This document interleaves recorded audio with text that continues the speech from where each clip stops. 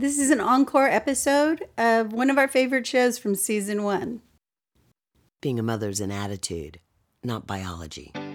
An unknown writer once said, if you give me any 3 words, I'll write you a story about my mother. Story is in our DNA, and of course, so is she. We gathered stories from men and women in all walks of life. Stories about the ones we have, the ones we are, the ones we know. This includes stories about stepmothers, godmothers, grandmothers, birth moms, foster moms, the mom up the street. It includes stories about not being a mom and stories about mothering in other ways. No matter how you slice it, if it's not one thing, it's your mother. Hi everybody, I'm Lupe Padilla Mitchell. I'm a life coach of mothers and families and a mother of 3 adult daughters. I'm Katie Mitchell, actress, writer, storyteller, and mom of a teenage son. This is what we're going to be covering today. The mother I want is not the mother I have. Is limiting your relationship with your mother selfishness or self-preservation? This episode is going to be a little different. Today's guest is a best-selling novelist. She wrote a beautiful piece for our podcast, but then she gave us a call with a request.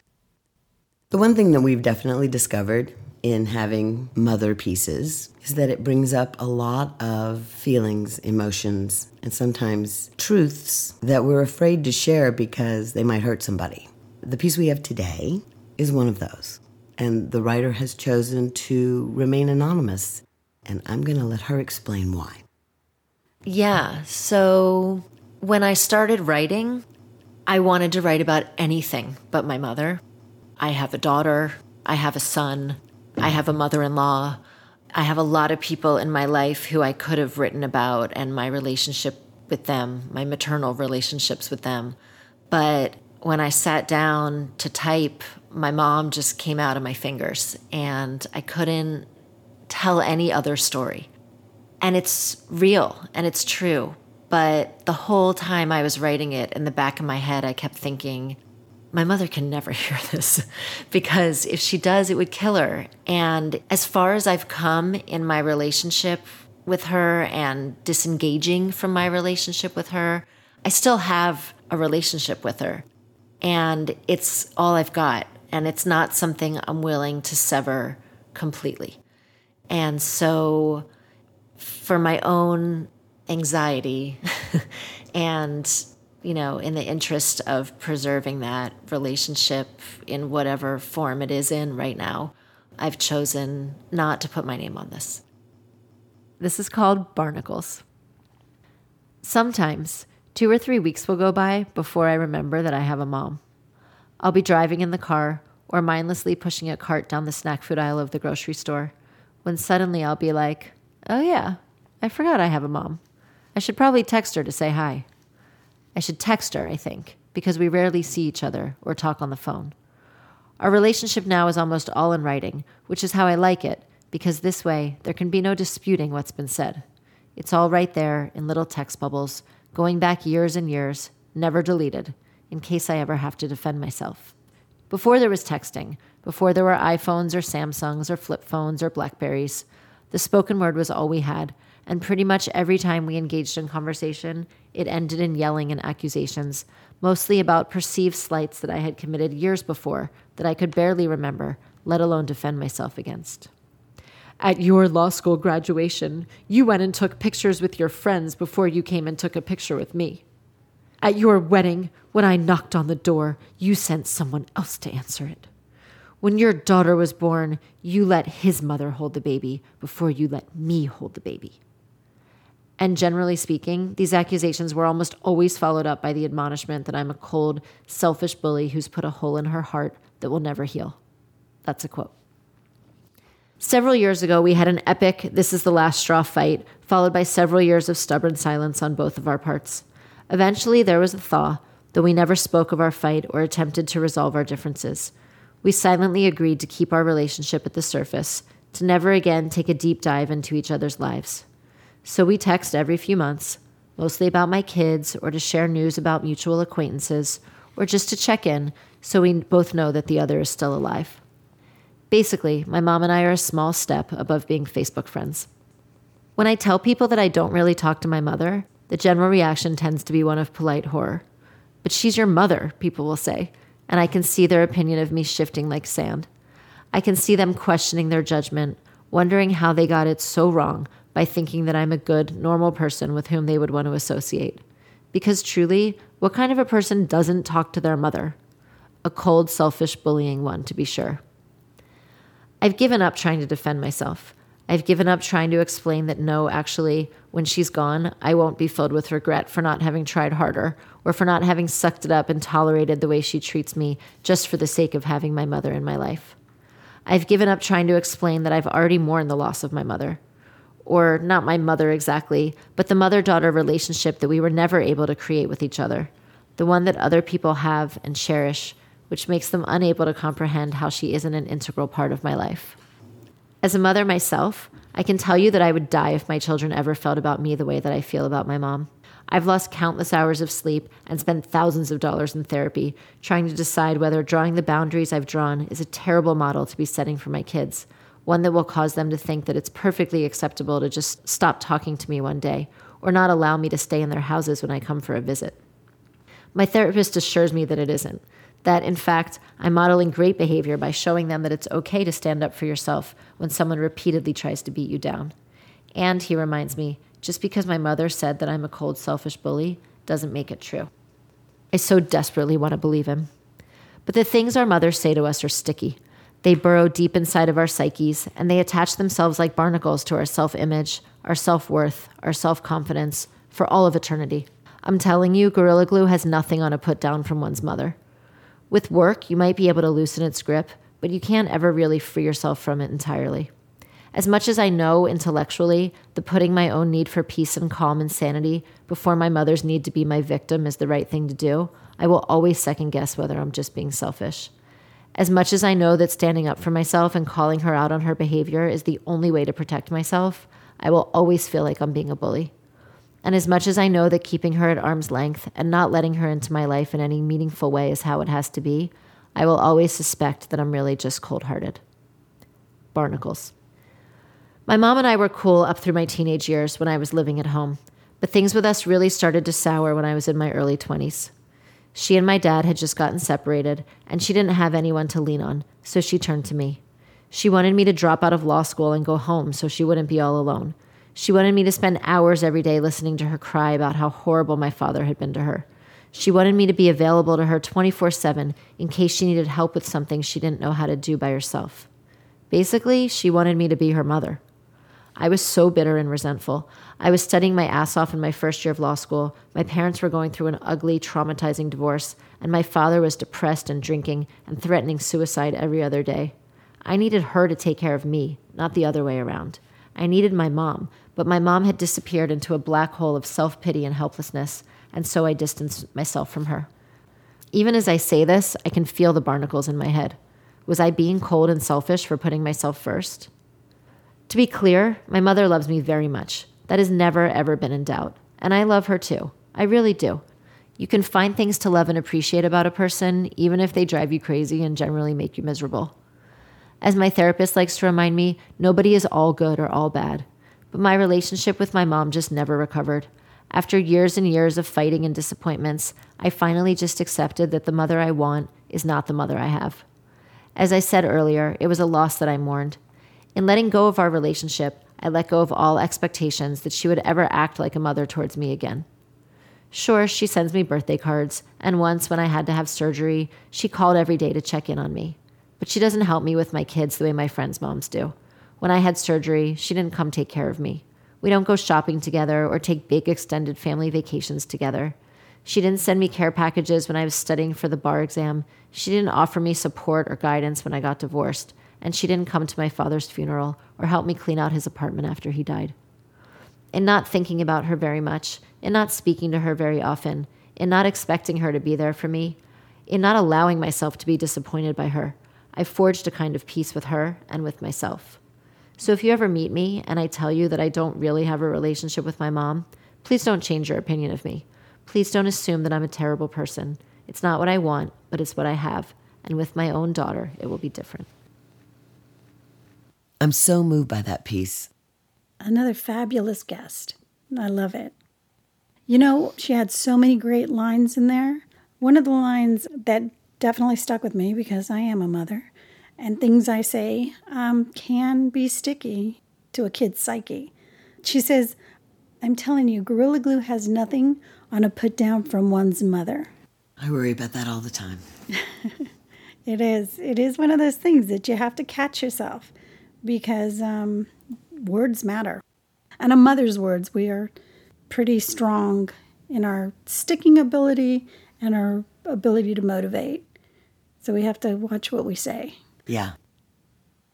Here's some more of Katie's conversation with the writer. So in the not speaking to your mom, how did you come to that? I mean, I had, as I said, years and years and years of therapy that started around my mother. And it just got to a point where the fighting, it wasn't ever changing. I was always trying to be right and to prove to her that I wasn't this horrible person, that I am a good person, that I am a good daughter. And she was always telling me that I wasn't. And I finally just, one day my therapist said to me, you know, it's like the movie War Games, like the only way to win is not to play. And he had said it to me before, but like for some reason at that point I was like, you know what? I get it now. Mm-hmm. Like every time I engage, we end up in the same exact argument. And it's never going to change unless I just stop playing. I just have to not engage. And so once I did that, it was like a whole new world. It was like, oh, okay, like I can live my life without this constant anxiety of I'm going to have a call from her, or I'm going to have an email, or I'm going to have something that's, you know, going to derail my entire day.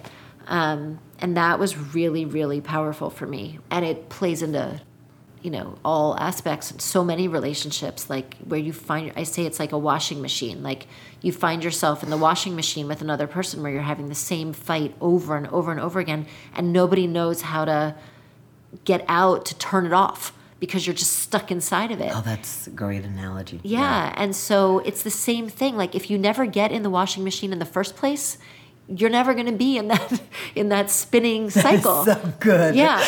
But it's, you know, yeah, anyway. But it is good for people to hear this, because I think so many of us, you know, Absolutely. have these kinds of relationships with our mothers, by the way. Yes. You know, and that's the one that's so hard. It's like, I don't want to hate my mother. I don't want to never see or speak to my mother again. And yet I can't breathe, you know? I do know. It's like, she's holding my head under the water. Yeah. So. Yeah. And so I think that it's like when you finally decide to set that boundary and to say, you know what, I am not going to do this anymore. It's a very, it's really hard. There's so much guilt, especially as women. I think we are, you know, we're people pleasers. We just are. And we're raised to keep the peace and to make everybody happy and to, like, you know, you're good if you're not making waves. And that, I think, that needs to change. And I think it is changing a little bit, but I also think that as women, it's really important for us to give each other permission to do that. Like, it's okay to say, you know what, it's all right. If your mother makes you miserable, it is okay. No one is going to judge you. I mean, that's what this is really about. Like, the judginess when people hear that I don't talk to my mom, like, whoa, what kind of person are you? Who doesn't talk to their mom? And it's like, you know what? I don't, because she makes me miserable, and I don't need that in my life. And that doesn't mean that I don't love her, and it doesn't mean that I don't appreciate, you know, the sacrifices she made for me, because she did, and I see it and you know, I'm genuinely appreciative for all of that. But that doesn't mean that I have to put up with a relationship that makes me deeply unhappy. And so if someone had said to me, who wasn't my therapist, but like if I had had a friend who had said to me, you know what, it's okay. Yeah. Like, you're not a bad person for doing this. And oh, by the way, I did the same thing. Yeah. Like, that would have been really powerful. Agreed. And that's exactly it. You know, I'm raising 3 girls, and my purpose in my parenting with them is to save them time from learning these lessons. So That saves people time when they hear, you know what, I just am not going to do this anymore. And I'm going to get out of that wash cycle. I had Katie ask the writer a question. How did she handle her divorce differently than the way her mother handled hers? I just feel like I had a great model for what not to do, and my mom, there were no boundaries. So I knew every sordid detail. I knew every awful thing. And there was this expectation that I would, I guess, no longer have a relationship with my father. Mm-hmm. And he was my father. I loved him. Yeah. And I had my own relationship with him that had nothing to do with hers. And so I remember thinking when I got divorced, like, I'm not going to do that to my kids. And I can see how the temptation is there. And I can see how easy it would be to play the victim. But you can't do that to your kid. You just can't. It's not fair. So, I mean, in a way, it was really helpful because, A, I felt like I wasn't doing the damage to them that she had done to me. But even for myself, like, it was like, okay, you got to get your shit together here and, like, be okay around your kids because they need you to be their mom. Their parents are getting divorced. Right. They're in pain also. Yes. And, like, you need to be there. And it's not all about me. I understand it in a way now that I never did at the time. Like, I get it. I think until you go through a divorce, you really can't understand what it's like. And so you do want to just, vomit all over everyone about how miserable you are. Yes, you do. You do. Yeah. I understood how my mom did that too. Doesn't forgive it. No, doesn't make it okay. It doesn't make it okay, but I understand it in a way that I never did. This episode is filled with lots of lessons. The understanding is key. She gave herself that permission to be done with explaining herself. Yeah, I understand that. There was a window of time where I had to give myself that permission with my mom and not speak to her. And her whole thing about not fighting being in that spin cycle that you keep voluntarily jumping into. And it's a decision just not to go there anymore. The War Games reference. Yeah. The only way to win is not to play. Exactly. And that is especially difficult because you have to come to terms with the mother you were given. On the flip side is she cares about her mother, and she cares deeply about what she's teaching her kids. Mm-hmm. And this is why she's anonymous. Exactly.